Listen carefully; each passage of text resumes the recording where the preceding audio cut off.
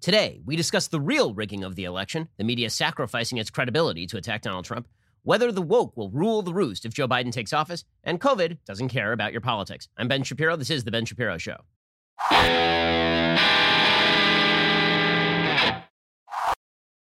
The Ben Shapiro Show is sponsored by ExpressVPN. Surf the web with peace of mind. Sign up now at expressvpn.com/Ben. We'll get to all the news in just one moment. First, let me remind you that if you are a responsible human being, you should stop whatever you're doing right now and get some life insurance. If you have dependents, people who depend on you for your income, it's going to be bad enough if, God forbid, something happens to you, but then if they have to bear the expense of you no longer being able to provide, that's going to be even worse. You need life insurance, but how the hell are you going to get life insurance? Well, where do you even shop for it? I'm glad you asked. The answer is PolicyGenius.com. PolicyGenius makes it really easy. They combine a cutting-edge insurance marketplace with help from licensed experts to save you time and money. Right now, you could save 50% or more by using PolicyGenius to compare life insurance. When you're shopping for a policy that could last for more than a decade, the savings really do start to add up. Here's how it works. First, head on over to PolicyGenius.com. In minutes, you can work out how much coverage you need and compare quotes from top insurers to find your best price. PolicyGenius will compare policies starting at as little as $1 a day. You might even be eligible to skip that in-person medical exam. Once you apply, the PolicyGenius team will handle all the paperwork and the red tape. The best part, they work for you, not the insurance company. So if you hit any speed bumps during the application process, they'll take care of everything for you. That kind of service has earned PolicyGenius a 5-star rating across over 1,600 reviews on Trustpilot and Google, which is a pretty high rating.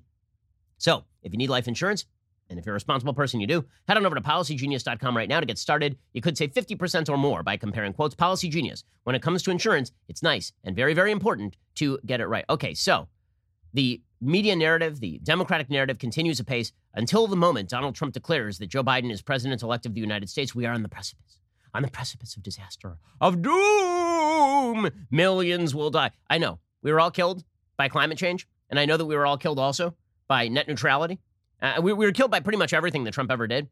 But the good news is that, like a cat, we have 9 lives. And we're back, only to be killed again by President Trump's failure to say that Joe Biden is president-elect yet, even though not a single state has yet certified its vote, and also none of the electors have actually voted. Now, I've heard some rumors today about Republicans talking about Republican state legislators just certifying slates of electors who are Republican and would vote for Trump.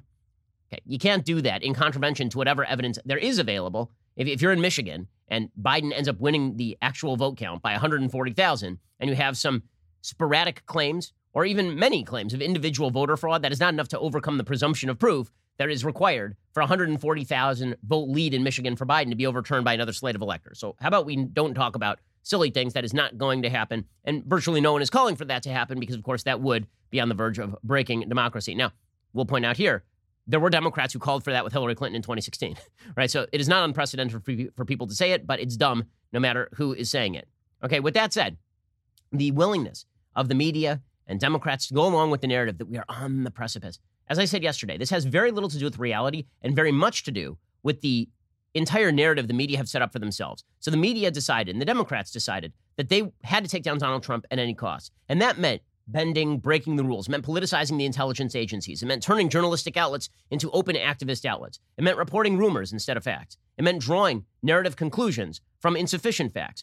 All of that was justified because, of course, Donald Trump was not just Orange Man bad, he was incipient Hitler. Well, now, as it turns out, Donald Trump may have lost the 2020 election.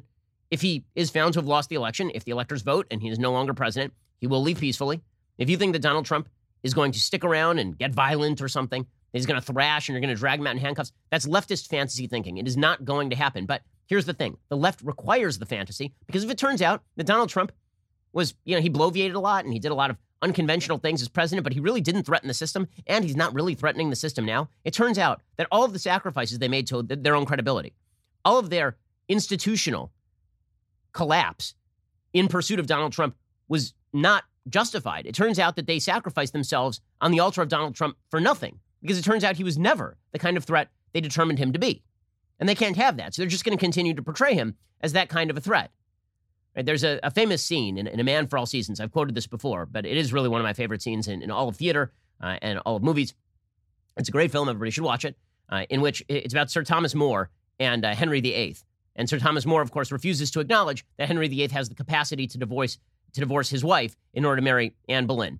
And there's a scene where Sir Thomas More is talking to his son-in-law, Roper, about Sir Richard Rich, who's this guy who used to work for Sir Thomas More and now is going to testify against More that More actually doesn't believe that the divorce is okay and that the new marriage is okay, and this will get More executed. So Richard Rich comes and he threatens Thomas More, and Roper turns to Thomas More and he says, you should arrest that man.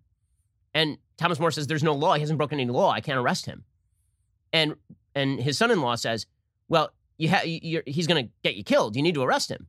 And Sir Thomas More says, so you're saying that we should just carve down the law in order to go after the devil? And Roper says, yes, I'd carve down every law in England to go after the devil. And Sir Thomas More says, okay, and then when the devil turns around on you and all the laws are gone, where are you going to hide? The forest all being flat. The idea being when you get rid of the law, when you decimate the institutions, when you turn the institutions into nothing in pursuit of something bad, what happens when those institutions no longer provide a bulwark or a framework against something truly bad? Right? What if Donald Trump is not Orange Hitler? He's just a guy they don't like. And now all of those institutions have collapsed. And what if something really bad does happen? All the institutions have lost all of their institutional credibility. So the left can't acknowledge that possibility, so they have to keep maintaining that they are always in pursuit of the devil. And if this devil goes away, if Donald Trump goes away, they will find a new devil in order to justify their constant disregard and undermining of their own institutions. Right? This is what's happening right now. Okay, so hence the outsized outrage at Donald Trump not just coming out and saying that Joe Biden is president-elect, despite the fact that, fact check, guys, he's not the president-elect. Okay, just because media outlets project somebody as president-elect, he's the expected president-elect. You could say that. I mean, that's fair. He is not the actual president-elect of the United States until a single state certifies its vote, legally speaking. And I've been informed by all the various best fact-checkers that we are supposed to be as technical and factual as possible in our claims. So let's just point out, he's not actually president-elect of anything yet. He will be president-elect if the vote counts hold, if the lawsuits don't overturn those vote counts.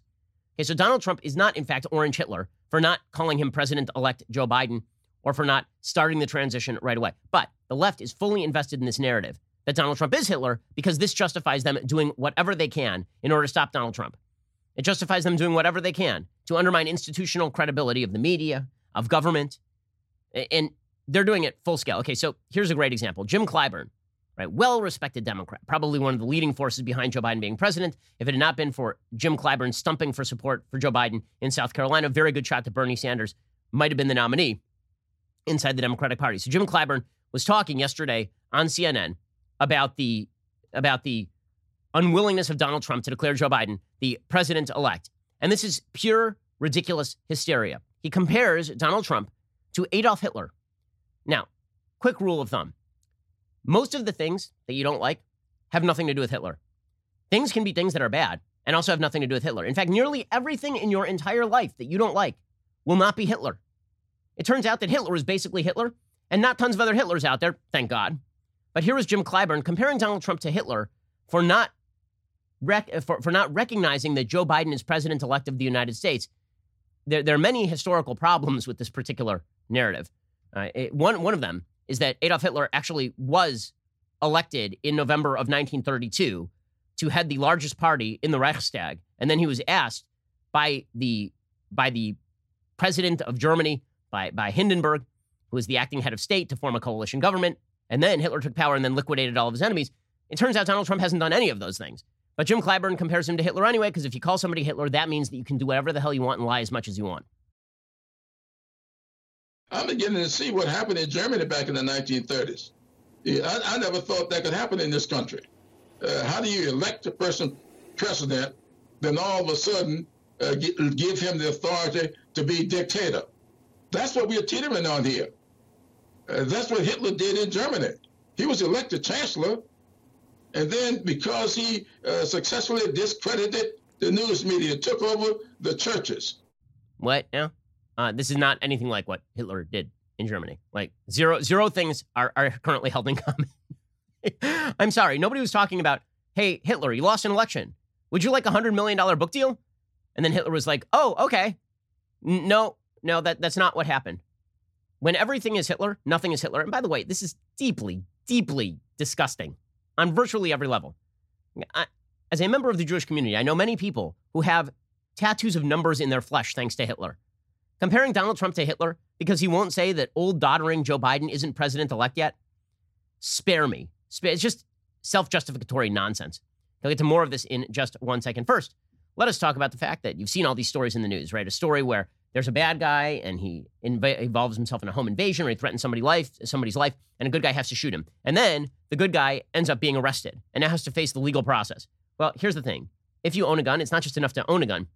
One, you need to know how to use it. And two, you need to know your legal rights and have the resources to defend yourself in case, God forbid, you actually have to use a firearm to defend yourself. And this is where the USCCA comes in. Here's how you can take a simple, powerful journey to firearms and self-defense confidence. It's called the Complete Concealed Carry and Family Defense Guide from the United States Concealed Carry Association. It is 100% free. You'll learn how to detect attackers before they see you, how to survive a mass shooting, the safest and most dangerous places to sit in a restaurant, how to responsibly own and store a gun even if you've got little kids, and a whole lot more. It's 164 pages. It comes with a bonus audio version so you can listen whenever you want. Just text BEN to 87222 to get started. You want to protect your family? If you're a law-abiding citizen, you should have a gun and you should know how to use it. This is where the USCCA comes in. You'll get instant access to that Complete Concealed Carry and Family Defense Guide from the USCCA, 100% free. When you text BEN to 87222 and you get a chance to win $1,000 so you can buy a gun to protect your family, text BEN to 87222 right now. Okay, so it's not just Jim Clyburn who is ramping up the hysteria.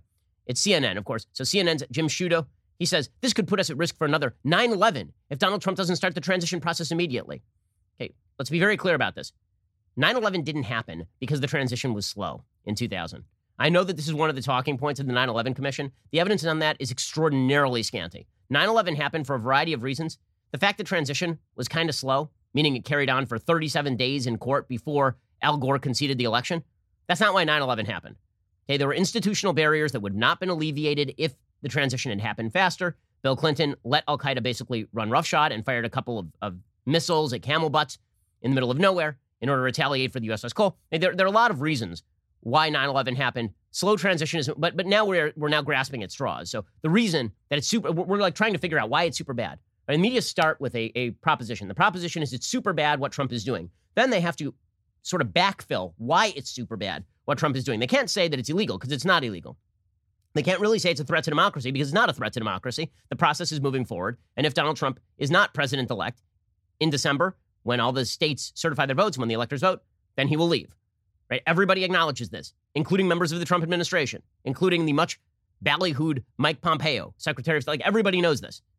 And all of this is pretend. All of this is pretend. So they have to backfill. So they say, oh, well, if the transition doesn't happen fast enough, well, then that means that there might be another 9/11. Okay, let's be real about this again. Joe Biden is not going to formally take office, even if he is president-elect, until January 20th. Joe Biden himself has said he is not worried about the transition process.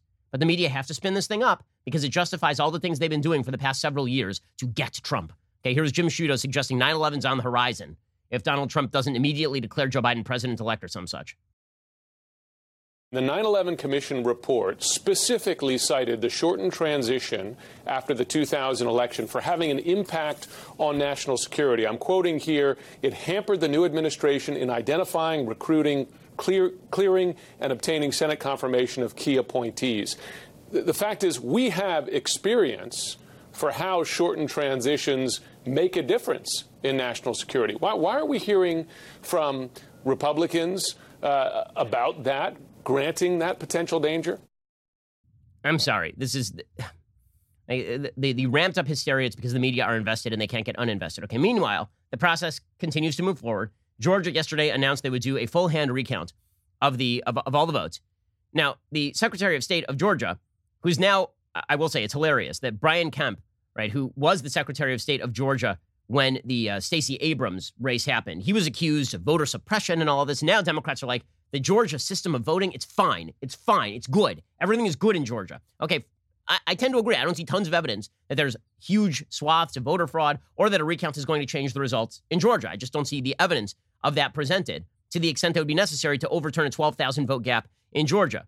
But Georgia yesterday announced a full hand recount. So the process is moving forward, guys, and there will be an outcome. So cool your jets for 5 seconds. We'll then move to the risk limiting audit, or RLA. At 1 p.m. today, I will make the official designation of which race will be the subject of the RLA. At that time, I will designate that the RLA will be the presidential race.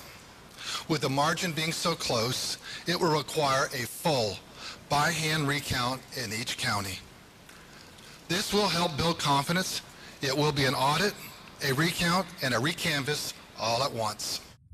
Okay, so First of all, for Trump to win, he would have to then win the recount. Then he would have to overturn the result in Arizona. Then he would have to overturn the result in Pennsylvania, right? All of those things would be necessary in order for Trump to win. So there is a very heavy burden here, but the process, again, is moving forward. Georgia's Secretary of State says, listen, I have a job to do. My integrity matters, and I'm not going to, I'm not going to simply allow voter fraud to be the thing in Georgia.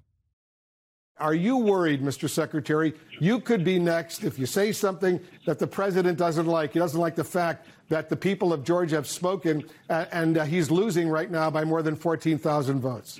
I have my job to do, and I'll follow it faithfully. I think that integrity still matters. Okay, so here's the bottom line. The process will move forward. The states will certify their votes.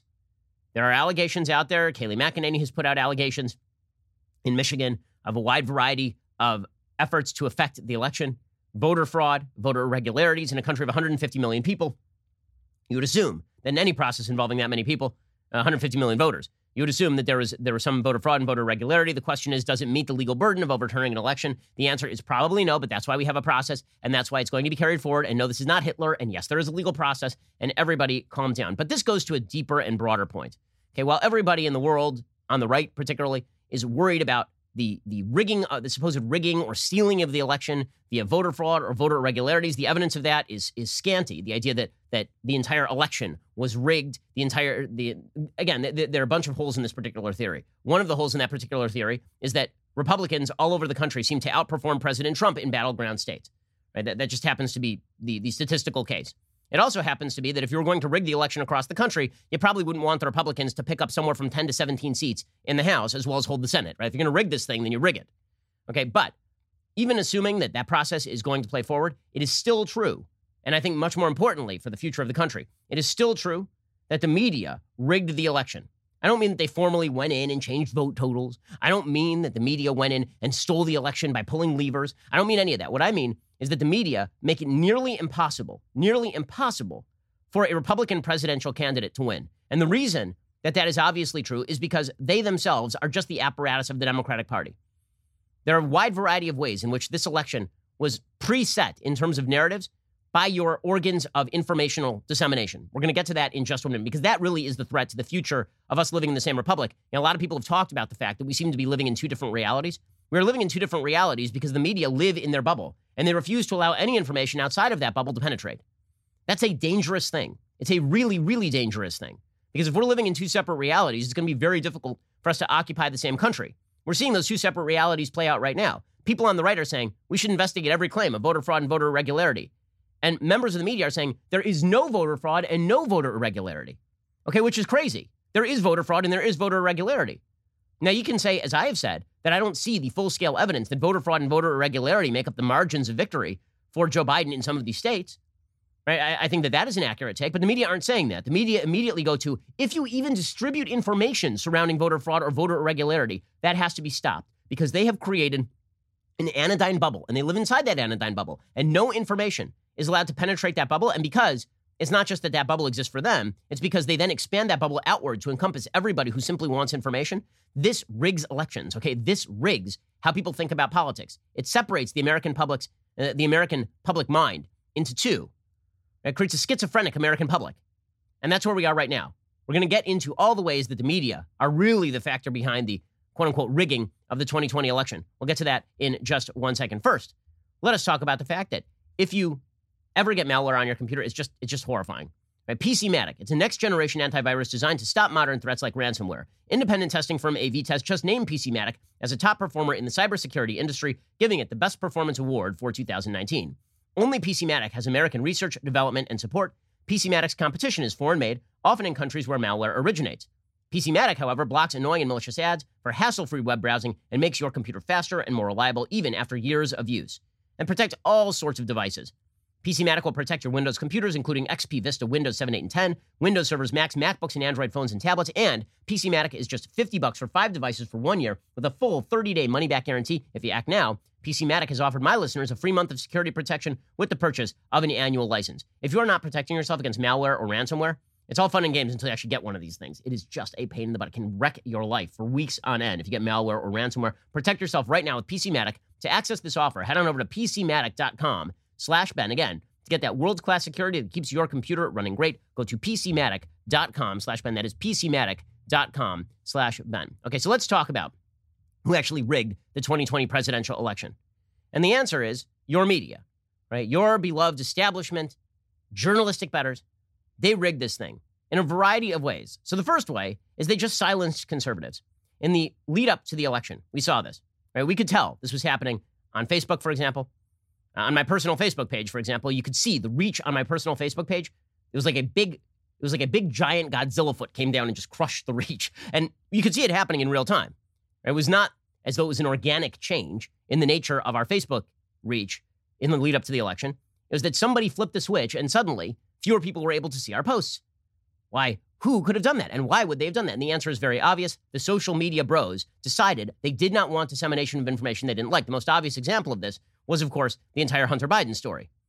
Right? You'll recall that the New York Post reported that Hunter Biden had a laptop, and that laptop had texts and messages that made one suspicious that perhaps Joe Biden knew more than he was telling about Hunter Biden's corrupt business associations abroad and use of the Biden family name. And this was just crushed from top down by Twitter. It was crushed from top down by Facebook. Facebook announced before there was even a fact check that they were going to crush the dissemination of the information. And then the tech bros just announced, you know what? It's really not our fault. I mean, sure, we shouldn't have quashed that story, but we don't affect elections. Jack Dorsey testified in front of Congress. He said, we don't affect elections. That's not what we do. Does Twitter have the ability to influence elections? No. You don't believe Twitter has any ability to influence elections? No, we are one part of a broad spectrum of communication channels that people have. So you're testifying to this committee right now that Twitter, when it silences people, when it censors people, when it blocks political speech, that has no impact on elections? People have choice of other communication channels. Okay, woke Rasputin Jack Dorsey then admitted that the suppression of the New York Post story was purely political. He said, there's no evidence that it was disinformation, but we called it disinformation. We suggest that it was hacked materials. You guys distributed like everything regarding Trump's tax returns. I mean, it was very obvious what Twitter was doing in the run-up to the election here.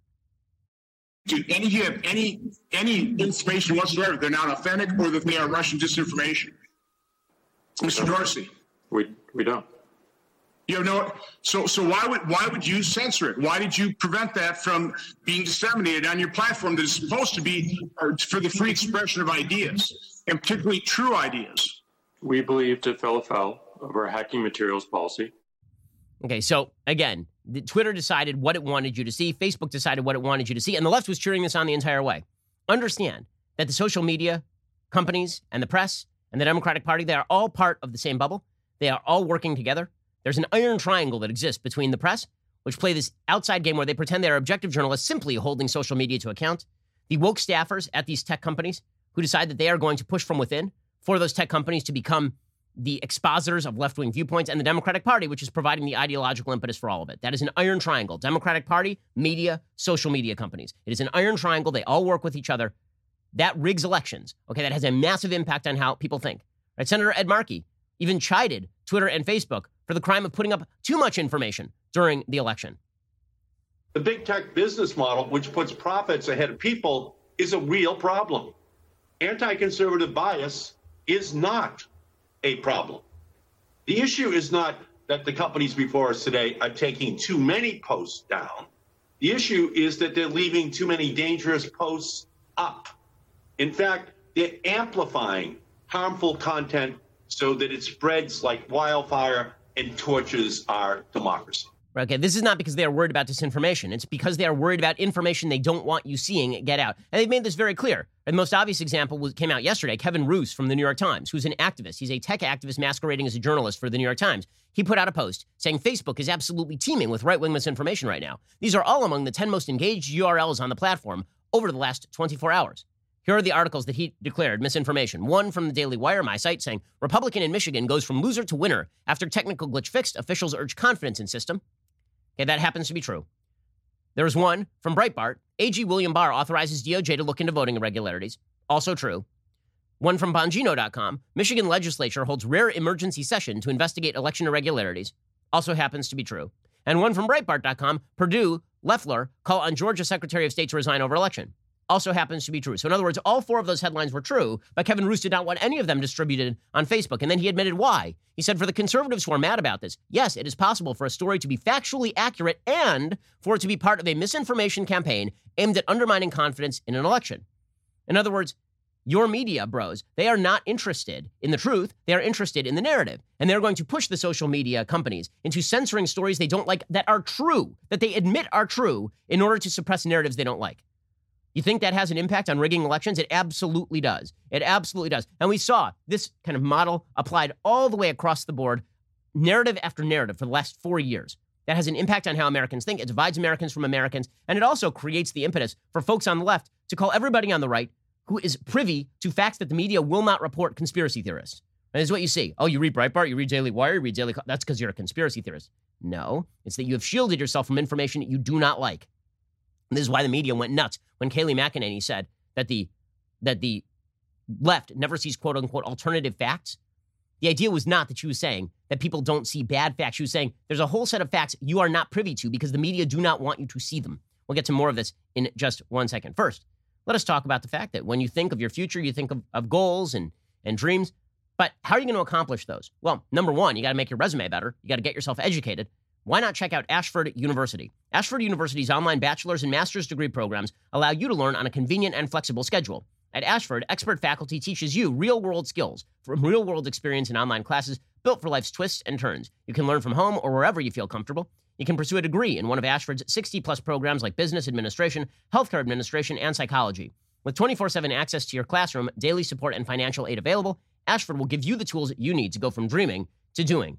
Why not get started right now? Your bigger future starts today at Ashford University. There's no fee to apply or standardized testing required to enroll. Go make your resume better. Go learn a new skill set, especially in today's competitive job market. You want to stand out from everybody else? Go to ashford.edu/Ben. That is ashford.edu/Ben. Ashford.edu/Ben. No fee to apply. Standardized testing is not required to enroll. Not all programs available in all states. Ashford.edu/Ben to get started. Okay, so that broad model, right, that iron triangle that I've been discussing between Democrats and the media and social media, that broad model has been applied to nearly every major narrative of the last 4 years, which of course is going to shift dramatically how people think about an election. The true riggers of the election, as I keep saying, are the members of the establishment media and their friends in the social media space who have decided that the only outlets that are quote unquote credible are the outlets they like.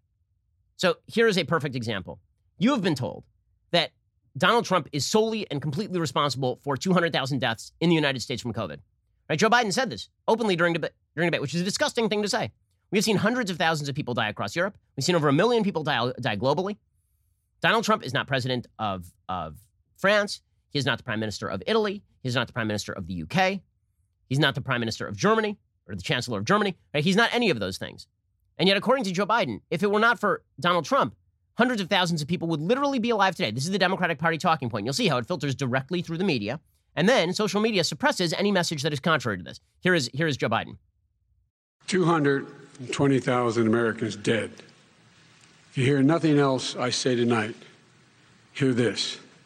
Anyone who's responsible for not taking control, in fact, not saying I take no responsibility initially, anyone who's responsible for that many deaths should not remain as president of the United States of America. Okay, and Biden kept doubling down on this throughout the campaign. This was maybe his main closing pitch on the campaign trail was Donald Trump is a giant miasmatic orange blob lingering over the land and causing you to die of COVID. Here he was. Again, this is just before the election. If the president had done his job from the beginning, all the people would still be alive. All the people, I'm not making this up, just look at the data. Look at the data.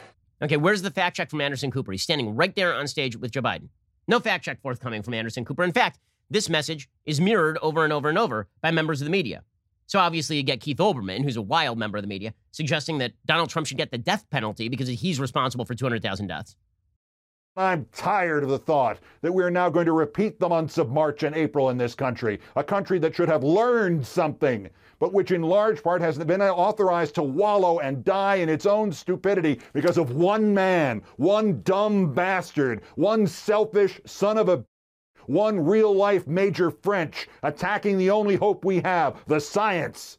and insisting science is wrong and Fauci is an idiot and only I can save you, and insisting you can do whatever you want and the disease affects almost nobody.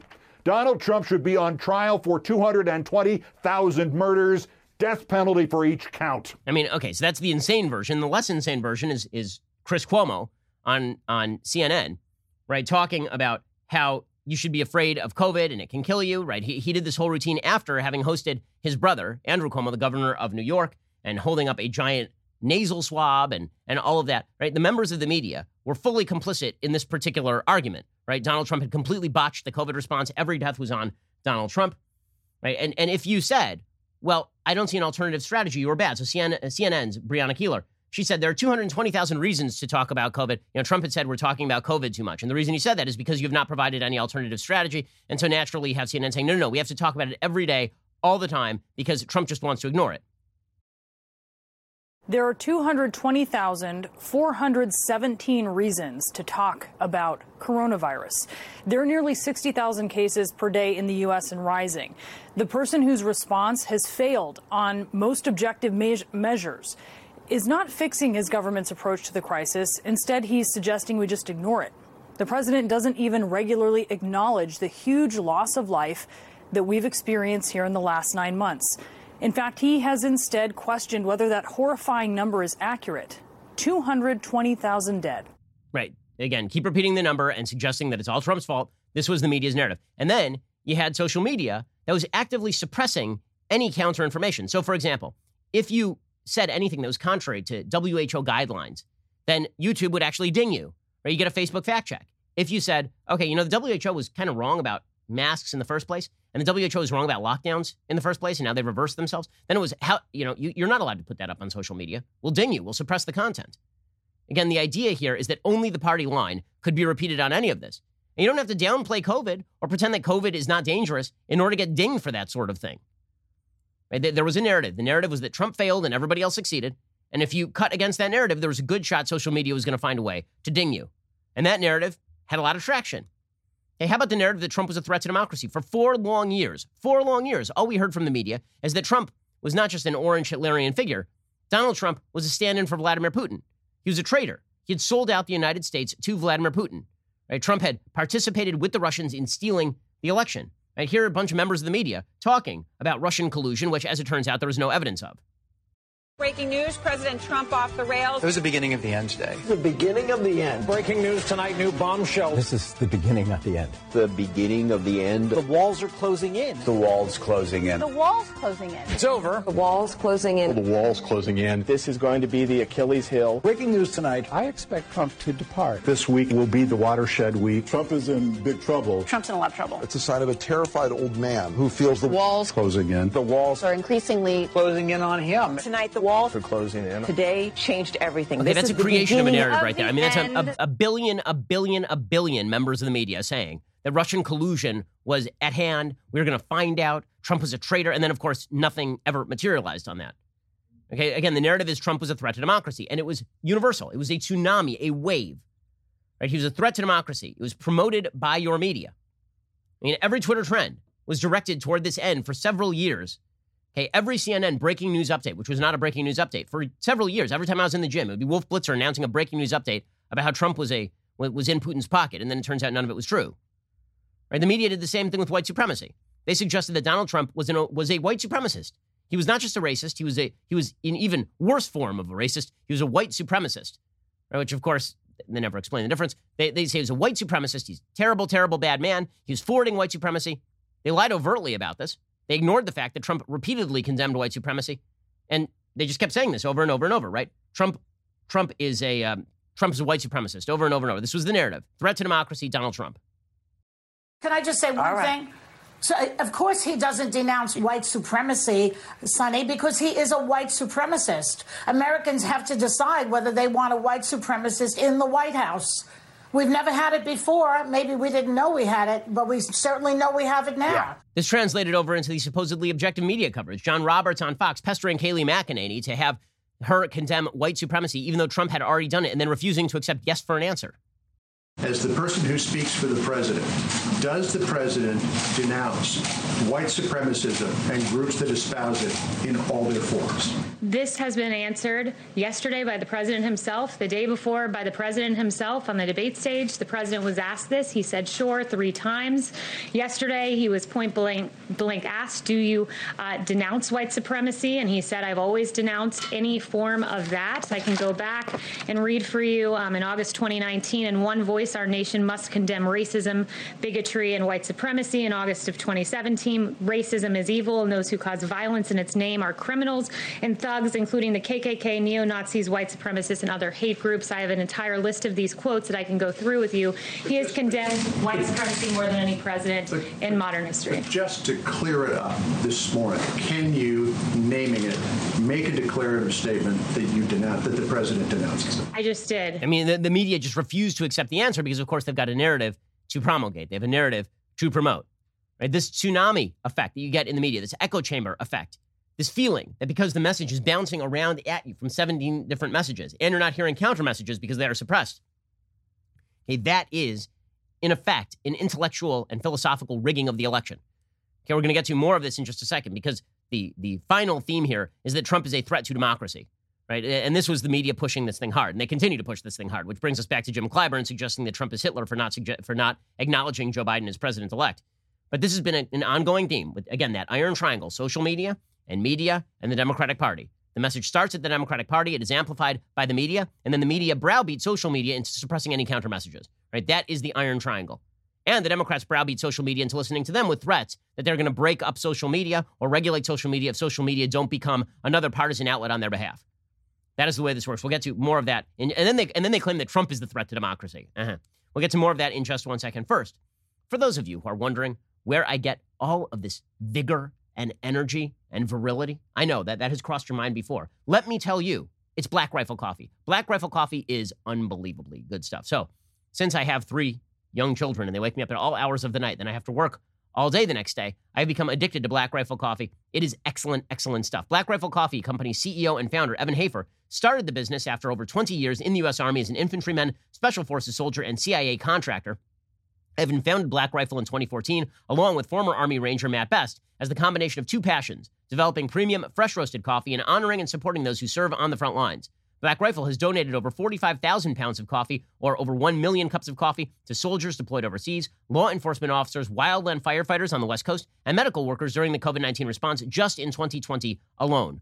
For every coffee purchase you make throughout November, Black Rifle Coffee will send a bag of their limited edition holiday roast to a service member currently deployed overseas to be delivered by Christmas morning. Being founded and operated by vets, the team at Black Rifle knows what a quality cup of coffee means to active duty troops spending the holidays away from home. So you're doing something awesome every time you buy Black Rifle Coffee, not only for yourself because the coffee is delicious, but also because you are helping out the troops, because Black Rifle is going to be sending a bag of their limited edition holiday roast to a service member currently deployed overseas for every coffee purchase you make throughout November. So if you want to support the cause, head on over to blackriflecoffee.com/Shapiro today to get 20% off coffee, apparel, and gear, as well as 20% off your first month of the Coffee Club. That's blackriflecoffee.com/Shapiro for 20% off coffee, apparel, and gear, and 20% off your first month of the Coffee Club. blackriflecoffee.com/Shapiro. Go check them out right now. They are awesome folks, and their coffee also happens to be absolutely delicious. Alrighty, we're going to get to more of the media, the establishment media's rigging of the election. But if you were not already disgusted by the legacy media, you certainly should be now. The media preemptively called the election in favor of Joe Biden, and now they are saying that we should not even investigate voter fraud or voter irregularity claims, and that you're a bad, evil, bad dictator, bad person if you don't acknowledge that Joe Biden is president-elect, despite the fact that not a single state has certified its vote yet. Just because CNN and Fox News declare something does not make it true. It means very often they are pushing a narrative that benefits them. Not only that, the media has already shifted from demonizing President Trump as Orange Hitler and demonizing his supporters as brown shirts to flattering Joe Biden and Kamala Harris and putting them on magazine covers and talking about how they're the saviors of the country and your little daughter is going to emulate Kamala Harris and Joe Biden is going to restore our souls. The dust hasn't even settled. We're already reading stories about Joe's rescue dogs and Jill's stunning wardrobe. If you're sick of the media, like just sick of them, replace your cable and your news subscription. Head on over to dailywire.com. We have big plans for the next 4 years. Our goal is to replace the media. That is our goal. Candace Owens, New York Times bestselling author, founder of the Blexit Foundation, is joining Daily Wire. She'll be launching a brand new show with us early next year. I couldn't be more excited about it. We're also going to be launching an entertainment channel, a new investigative journalism team. We're going to be building partnerships with like-minded content creators like PragerU. Their entire show library will be available to dailywire.com members by the end of the year. We're going after the legacy media. We're going after them hard. And we're going to do it by building a huge membership base of supporters like you. So when you subscribe over at Daily Wire, you're not just helping us out and making sure we can bring you the information you want. You are actively fighting the establishment media that helped rig this election. Right now, and just to show you that we're serious, we are offering 25% off all memberships with code ELECTION over at dailywire.com/subscribe. Members get our articles ad-free, access to all of our live broadcasts and show library, the full 3 hours of The Ben Shapiro Show, and exclusive Reader's Pass content available only to Daily Wire members. If you're considering an all-access membership, you get to join us on All Access Live every night for live stream discussions with our hosts and an amazing online community. You get not one, but 2 Leftist Tears tumblers with your membership, as well as early and sometimes exclusive access to new Daily Wire products. So remember, that is 25% off all memberships with code ELECTION over at dailywire.com/subscribe. Replace the legacy media with Daily Wire. You will not regret it. We are the largest, fastest growing conservative podcast and radio show in the nation.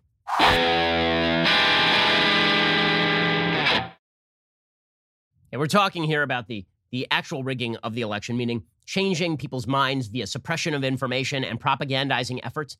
Okay, the media are responsible for this. I know everybody right now is focusing in on voter irregularities and voter fraud, and all those cases will be investigated. All of those cases, we have officials whose literal job it is to investigate all of those cases over at the DOJ. We have Republican secretaries of state in many of the states that are currently being battled over. We have a lot of Republican officials in various counties whose job it is to oversee these elections. Those will all be investigated. Long term, I'm significantly more worried about the rigging of elections by our media, which are worth 5 to 10 points in every election for Democrats. Because if people actually were able to see alternative sources of information, if people actually were able to view alternative information in serious numbers, if they were not being suppressed, if the media were not lying, if the media hired one Trump supporter, it would be a radical sea change in how politics was viewed inside the United States.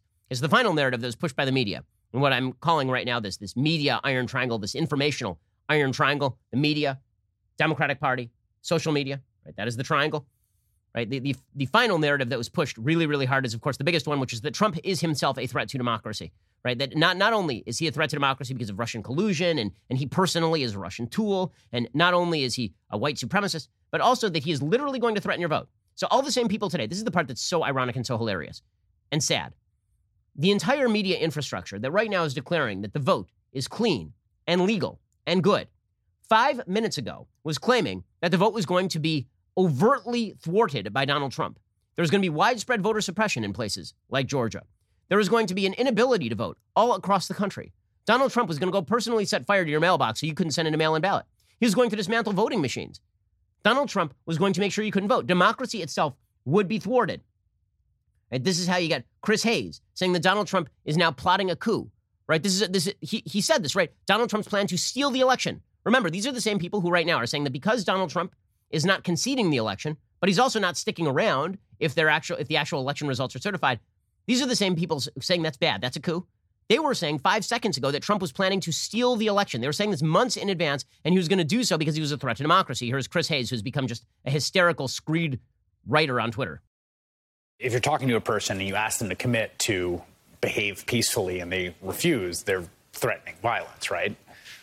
What the president is doing here is the most explicit that he has been about his plans for this election. He's plotting in open, in public, repeatedly, a coup to steal the election and hold on to power. Again, it all sounds crazy to say. It is what we are seeing. Those are the plain facts as assembled before us. It's not a behind-the-scenes type of thing. It's happening in public, in plain view. Okay, this is all Democrats were talking about in the lead up to the election. Trump was going to thwart the election. He was going to not allow a free and fair election to even take place. Barack Obama at the DNC said the administration is going to tear down democracy. This demagogue said this while standing in front of a wall plastered with the words of the Constitution of the United States. Here's Barack Obama. You're the missing ingredient. The ones who will decide whether or not America becomes the country that fully lives up to its creed. That work will continue long after this election. But any chance of success depends entirely on the outcome of this election. This administration has shown it will tear our democracy down if that's what it takes for them to win. So we have to get busy building it up.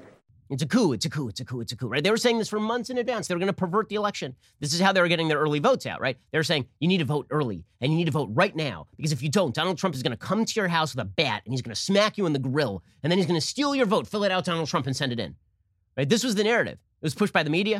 It was pushed by Democratic parties. And then it was pushed by social media. Now, the same social media who are saying you can't talk about voter fraud or voter irregularity today, they're suppressing those stories because it undermines confidence in the election. 5 seconds ago, we're perfectly happy disseminating all sorts of bullcrap about how the Post Office of the United States was going to thwart the election and how the Republicans were going to defund the post office in order to prevent your mail-in vote from being counted. As it turns out, literally tens of millions, like an unprecedented number of people voted mail-in, and all their votes were counted. It doesn't matter. Right? Way back when, it was the post office, right? It was all with undermining of democracy. This is how elections get rigged. Okay, again, not in the hard sense that the members of the media are out there changing votes, but in the soft sense that they are rigging the informational sources that you are capable of seeing. Right? This was the Democratic narrative. And don't let them rewrite the history. Right? Barack Obama suggested that Donald Trump was trying to discourage voting. Right? There's some like this is conspiratorial thinking. We're told now that it's a conspiracy theory to talk about voter fraud or voter irregularity, even if you say like I do, that I don't think that the voter fraud and voter irregularity numbers are going to come in where Trump needs them to be in order to overturn the results of the apparent results of the election, right? Even that is considered conspiratorial thinking. But Barack Obama and the entire Democratic Party, the entire media infrastructure suggested that the election was going to be perverted and thwarted by the will of one orange Hitler, Donald Trump. Here's Barack Obama way back when. What we've seen in a way that is unique to modern political history is a president who's explicit in trying to discourage people from voting. What we've never seen before is a president say, I'm going to try to actively kneecap the Postal Service to encourage voting, and I will be explicit about the reason I'm doing it. Yeah. That's sort of unheard of. Okay, well, no, actually, democracy was not thwarted. It was never in danger of being thwarted. But again, that didn't stop anybody. Here's Rachel Maddow crying about the Postal Service, right? That they're taking away the post office boxes. We saw actual photos being disseminated by left-wing media figures of post office boxes being removed. Yes, because nobody uses the mail anymore, idiots. We've dismantled hundreds of thousands of post office boxes since the beginning of the 21st century. But again, this was the big story in the media. Don't let them rewrite the history where we now pretend they were objective all the way through this. They were not even close to objective, nor did they pretend to be. Now, Rachel Maddow's not an objective news figure, but again, Rachel Maddow is a stand-in here for so many members of the news who decided they were going to treat their own objectivity as a dispensable item.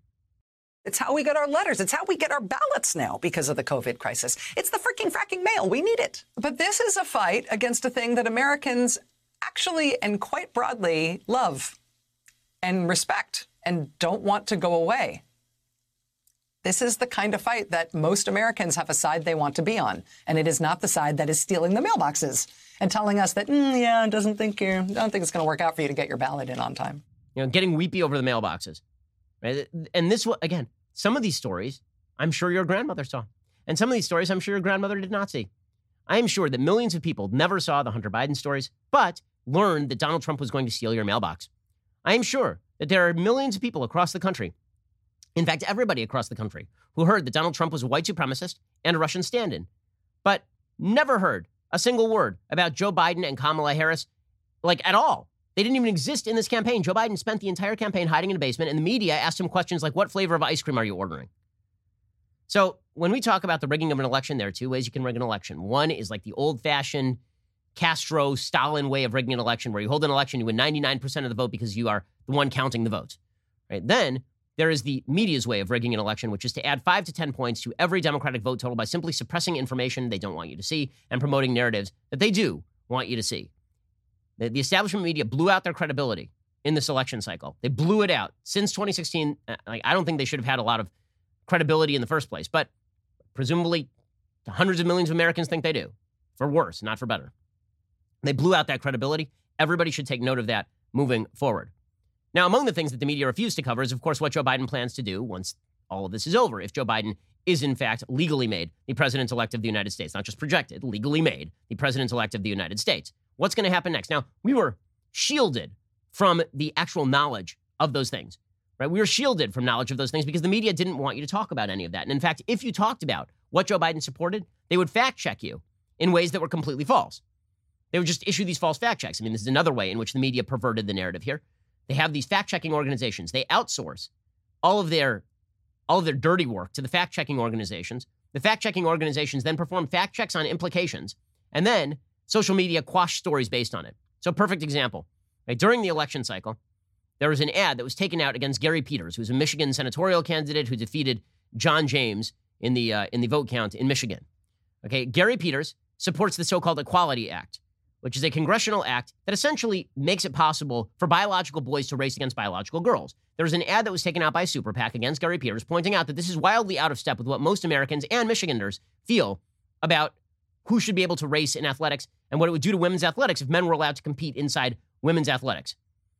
Facebook took down the ad. Why? Because it was fact-checked. The fact-check didn't say the ad was false.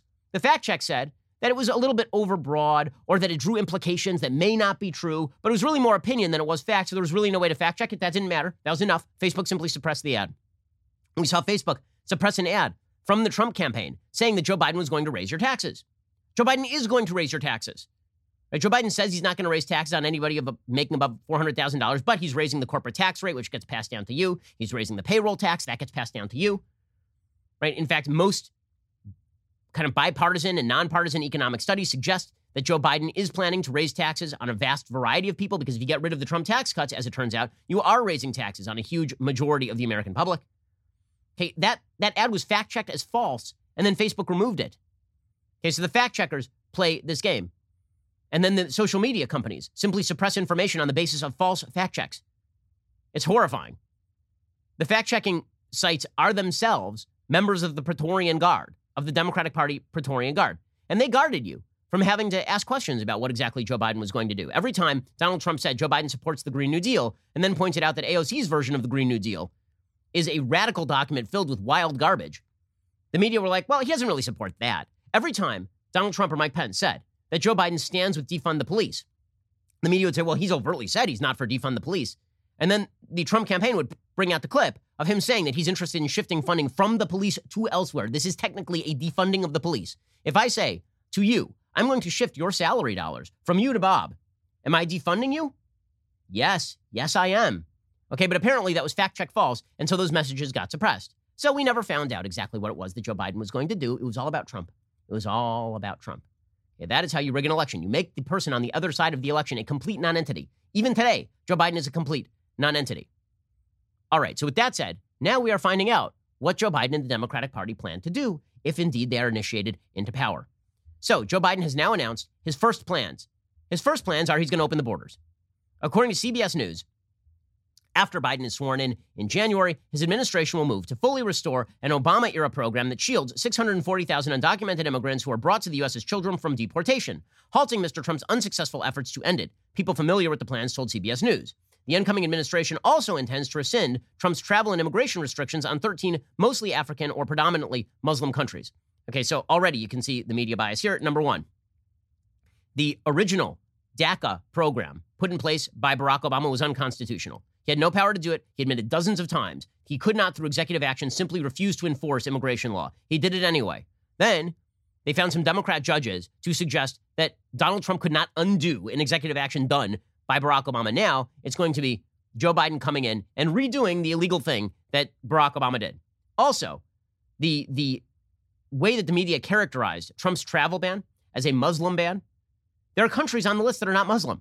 So instead, they just broaden the description, right? His travel and immigration restrictions on 13 mostly African or predominantly Muslim countries, right? The implication being that Trump is a xenophobe. This has nothing to do with our inability to vet people coming into the country from countries that actually have no functional government, so we have no idea who's coming into the country. This means that Joe Biden is good, right? He's not xenophobic. This is the narrative. Also, Joe Biden will look to implement a 100-day freeze on deportations, a complete freeze on deportations. Now, that's ridiculous. We know that there are thousands of criminals in the United States, like in our jails, who we should deport. We know this. This is a fact. There are criminals in the United States who should be deported. He's going to issue an entire freeze, a moratorium on deportations. Now, how do you think that would look if that had been the headline for 6 months instead of bullcrap claims about the Postmaster General? How would it look if it were Joe Biden on entering office is going to stop all deportations, including of criminals? Obama-era memos that prioritize the deportation of immigrants with criminal convictions, recent border crossers, and those who entered the country illegally more than once were scrapped in 2017 by Trump, so no unauthorized immigrant would be exempted from being arrested and removed from the country. A source familiar with Biden's plan said new guidance would be designed to curb so-called collateral arrests, which are apprehensions of immigrants who are not the target of U.S. Immigration and Customs Enforcement, but are nevertheless taken into custody because they are in the country without legal status. So he's going to decriminalize basically being in the country illegally. You're not going to be deported unless you've committed an overt second crime. So he's basically just going to undo all of Trump's executive actions on illegal immigration. Also, Biden has pledged to discontinue the Trump administration's policy of requiring non-Mexican migrants to wait in Mexico for the duration of their U.S. asylum cases. Now, that is a simple and reasonable request, right? Is that if you are attempting to immigrate into the United States, you don't have to set foot on American soil in order for you to apply for asylum, because what happens there is you apply for asylum.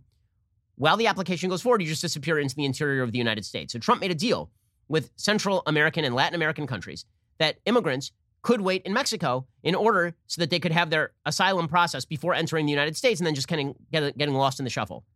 Biden's going to undo that. A source familiar with Biden's team planning said the incoming administration will withdraw from the 3 bilateral agreements Trump brokered with Guatemala, El Salvador, and Honduras that allowed the U.S. to send rejected asylum seekers to those countries and have them seek refuge there. So if you enjoyed those caravans that we were getting in the Obama era and the early Trump era, get ready. Those are coming back. We're going to get hundreds of thousands of people marching to the U.S. border and declaring that they are eligible for asylum, even though they have no actual asylum claims, and then housed and kept in the United States until those asylum claims are adjudicated, by which point many of those people will have disappeared into the interior of the United States. So if you enjoyed that, then get ready. We're going to get more of that. We didn't hear any discussion of that during the campaign. It was all about Orange Hitler because, again, for the 1,000th time, the media rigged this thing. Okay. They're also going to apparently get rid of, they're going to scrap Trump's pandemic-era limits on immigration and work visas. Biden's campaign promised the former VP will direct the CDC to review the expulsions policy to ensure that people have the ability to submit their asylum claims while ensuring we are taking appropriate COVID-19 safety precautions. Also, he's going to dramatically increase refugee admissions, moving away from the record low 15,000 spots set by Trump and raising the cap to 125,000. Okay, now, again, I have no problem with bringing in refugees to the country who fulfill all of the requirements we want for people living in the United States and becoming American citizens. We're a welcoming, open country, and I think it's great that we welcome refugees, particularly from countries with repressive regimes, and people are coming in seeking freedom. But you do have to vet people who are coming into the country. That's kind of an important thing. Biden's not going to do any of that. Okay, so he's undoing basically all of the immigration policies, including ones that should have wide bipartisan approval, like wait in another country to see if your asylum claim is adjudicated properly in the United States. So that is Biden's first step. Meanwhile, inside the Democratic Party, the battle over the future of the Democratic Party continues to rage. And I think we all know who's going to win this battle. It's not going to be the mainstream liberal Democrats. It's not going to be Conor Lamb or Abigail Spanberger. The woke are going to win. And the woke are going to win because there is a systemic flaw inside liberal thinking. So a lot of liberals, they don't actually agree with tearing down the system. They don't agree with tearing down the system, but they've been making the argument for decades that the system is itself perverse, that the system itself is rooted in hierarchies of power, which is why we need to use the system in order to engage in redistributionism, and we need to curb the rights of some in order to guarantee privileges for others. And along come this group of wokesters, and they say, okay, you guys keep nibbling around the edges, but that's just because you want to stay in power. Right? What you need to do is turn over power to us, and we need to tear down the system as a whole. There is no immune system to this inside the Democratic Party, which is why Stacey Abrams, now obviously the governor of Georgia, but besides being governor of Georgia, now being hailed as the great heroine of Georgia because she was involved in a voter registration drive in Georgia, she is continuing to say that Democrats need to stop moving away from identity politics. Doesn't matter that Republicans won a bevy of House seats, came close to taking back a House majority in a time when no one really thought they would, are going to maintain the Senate majority in all likelihood. Stacey Abrams says identity politics is how the Democratic Party moves forward. Here she was speaking at an event in Washington, D.C. at the Center for American Progress Ideas Conference. For those of us who are in this coalition of new and engaged, who are in this pursuit of progress, we have to recognize that the internal threat we face is a fear of who we are. The notion of identity politics has been peddled for the last 10 years, and it's been used as a dog whistle to say that we shouldn't pay too much attention to the new voices coming into progress. I would argue that identity politics is exactly who we are, and it's exactly how we won. Identity politics is who they are and how they won. The coalition of the oppressed rising up to strike down all of the systems and institutions. The quick note that I was going to make there is if you actually watch that video, she's speaking in a closed room. Wow, with lots of people in it. See, if the Republicans hold a rally in a closed room with lots of people in it, it's a COVID hotbed. If Stacey Abrams speaks to the Center for American Progress at a dinner where everybody's sitting around tables and many are not wearing masks, it's no problem because, of course, the virus is woke. Okay, but this is the future of the Democratic Party. Black Lives Matter sent a letter to the leaders of the Democratic Party saying, we want something for our vote, right? We know where this is all going.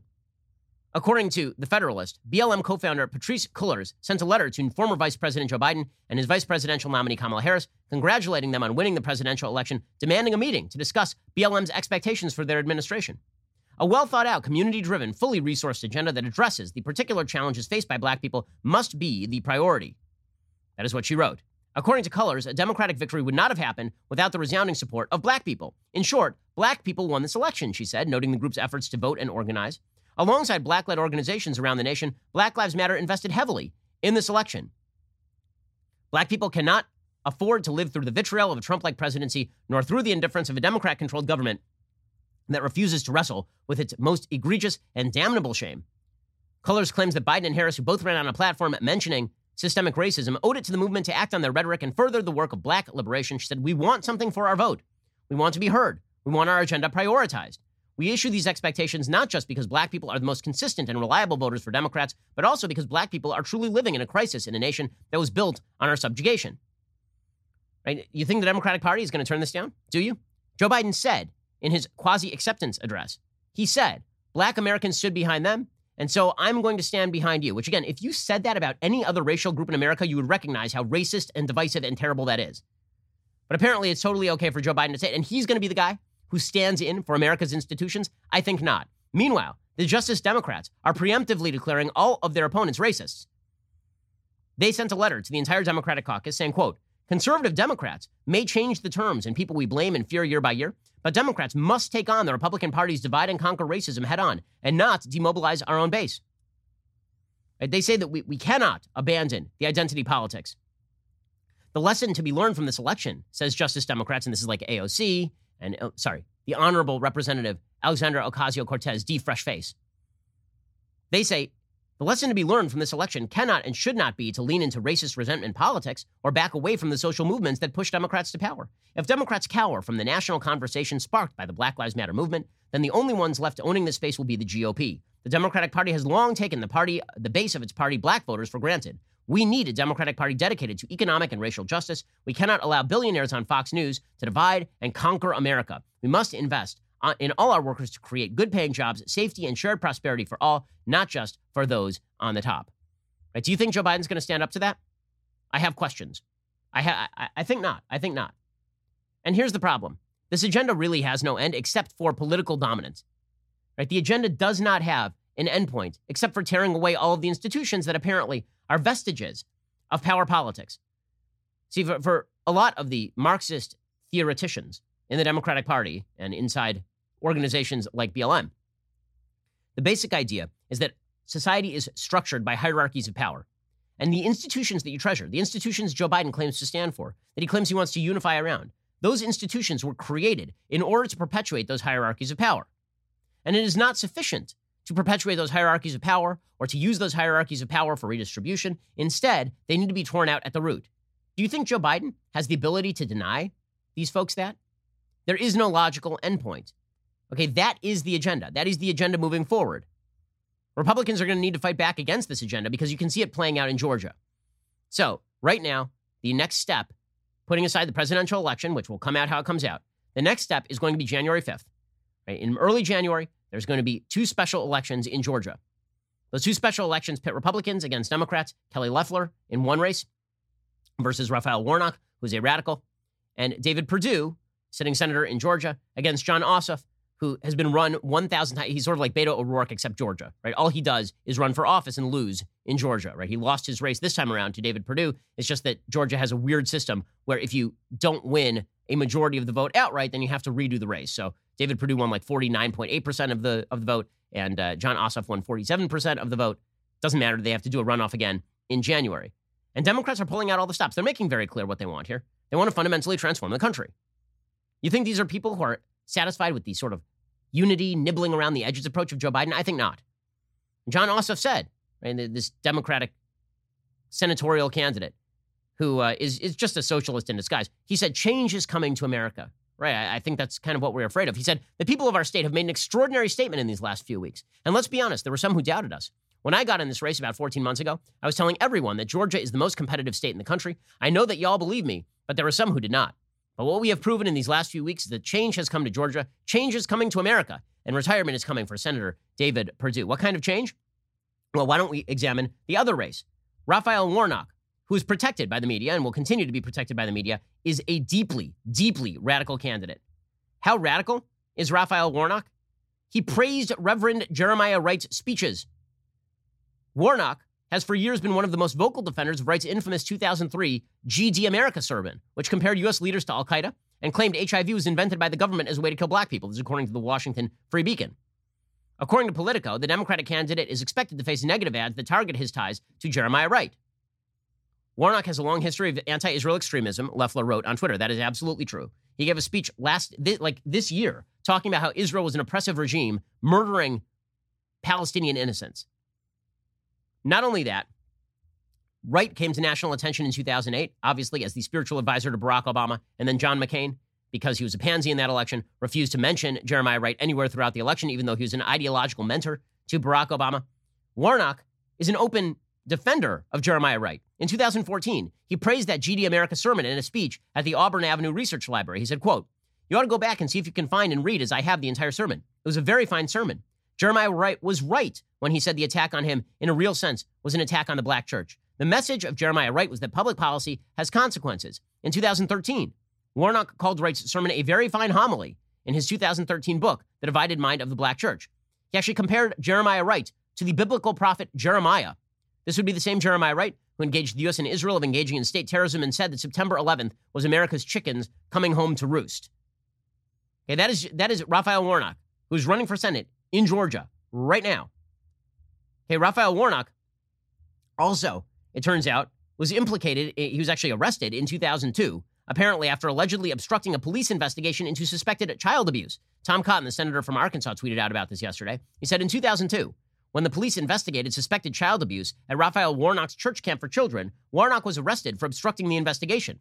Will the media ask Raphael Warnock why he interfered with the police investigation?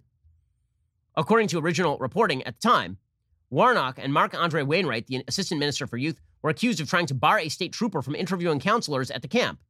Neither Warnock nor Wainwright was a suspect in the child abuse investigation, but they interrupted a police interview of a counselor. The ministers interrupted a police interview of a counselor Wednesday in a room at the camp, and, after investigators moved the interview to a nearby picnic area, interfered again, and subsequently tried to prevent a camper from directing police to another potential witness, according to charging documents. This is according to the Baltimore Sun in 2002. Trooper Diane Berry of the State Police Child and Sexual Assault Unit said, quote, "I've never encountered resistance like that at all." She pointed out the counselors were informed they could leave at any time. They still consented to be interviewed. So this is Raphael Warnock. Excellent, excellent stuff. This is who the Democrats have decided to put up as their nominee. Okay, this is what Republicans are going to have to fight back against. Joe Biden's administration is not going to turn these people away. Joe Biden's administration is going to welcome these people. Joe Biden is acting like he's a bulwark for moderation. Yeah, fast chance. And Republicans know this, by the way. Kevin McCarthy, the House Minority Leader, he pointed out yesterday the best way for Republicans to win is just to let these people talk, and he is correct. You, this cycle, raised more money than any House Republican ever, more than any of your speaker predecessors. What did you learn, and how did you pull this off? Well, the best way to raise money is just let Nancy Pelosi and AOC talk. So you bring up a relatively junior member, Congresswoman Ocasio-Cortez. Why do your people respond so vociferously to her? Well, she runs the floor. Wait, what do you mean by that? That wing of the party, the socialist wing of the party, they are the new power of the Democratic Party. And Senator Marco Rubio made the same point yesterday. He said, listen, not all the Democrats are socialists, but all the socialists are Democrats. Okay, now, that's not totally true. There are a lot of socialists who are not Democrats. There are a lot of socialists in Antifa. There are a lot of socialists who don't vote. But it is certainly true that the bulk of socialists in the United States will identify more closely with the Democratic Party than the Republican Party. That's for damn sure. Here was Senator Rubio yesterday. There are people in America who work in places where they are afraid to put a bumper sticker on their car or wear a hat because they could get fired. And if you think I'm exaggerating, they're making lists. There are people right now making lists of people they want to go after. Members of Congress making lists about people. We're going to go after these people and destroy their lives. This is lunacy. All that reminds me of is this. It is true. To be fair, not all Democrats are socialists. But all the socialists are Democrats. Okay, this happens to be true. It also happens to be the strongest argument that Republicans are going to have going forward. Okay, Joe Biden is a danger, but you never heard that from the media, right? Joe Biden was just a nice old man who is basically going to restore normalcy. Nope. No, he absolutely is not. By the way, normalcy has been completely lost. Let's just point this out here. I will point to one indicator that I think is pretty indicative. So there is a new policy in Norway, apparently, okay, in which Norway has now made biphobic and transphobic speech illegal. According to Out magazine, bi, trans, and non-binary folks in Norway are celebrating a huge win after the country recently expanded its penal code that previously only protected lesbian and gay people from hate speech to include gender identity and all forms of sexual orientation. The penal code states those who are guilty of hate speech face a fine or up to a year in jail for private comments and a maximum of 3 years in jail for public comments. Okay, so that's a radical policy. That is if you are at home and you say something, you quote Leviticus, in your house, the government of Norway can come and take you out of your house and put you in jail for a year. So Out magazine, right, the gay advocacy magazine in the United States, they tweeted out, buy us a one-way ticket. They're into it, man. They want to live in a country where people can be prosecuted for saying a thing in their own home. And that's how radical the left in the United States is becoming. It's amazing how fast we went in the United States from, what we do in our bedroom is none of your business to what you say about us in your bedroom should get you thrown in jail. Pretty incredible transition, right? It went from you should tolerate more people doing what they want in the privacy of their own home to if you say something I don't like in the privacy of your own home, I hope they take you and throw you in jail right now.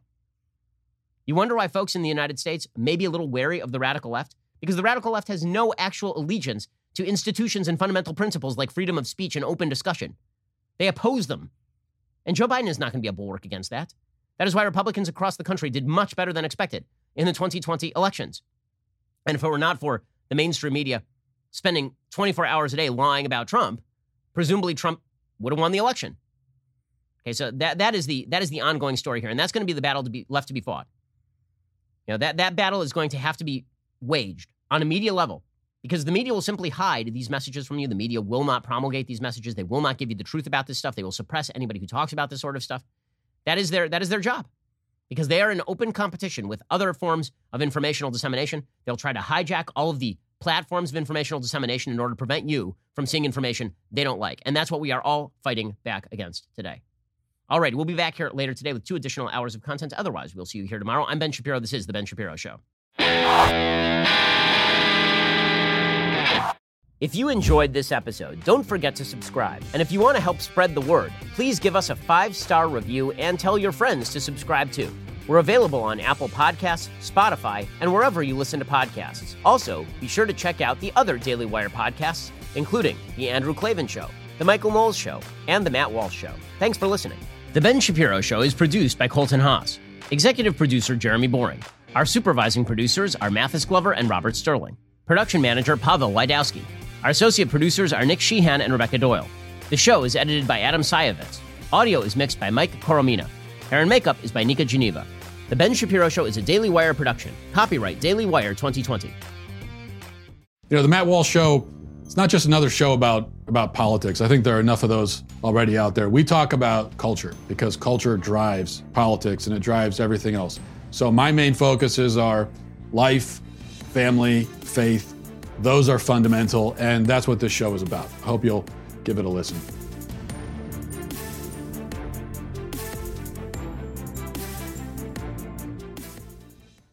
Did you know that a baby's heart begins to beat at just 3 weeks? At 5 weeks, it can be heard on ultrasound. In some cases, the heartbeat can be the baby's only defense in the womb, which is where Preborn steps in. Preborn rescues 200 babies every day from abortion simply by providing moms with free ultrasounds that allow her to hear her child's heartbeat and see their perfectly formed body in the womb. By 6 weeks, the baby's eyes are forming. By 10 weeks, a baby is able to suck his or her thumb.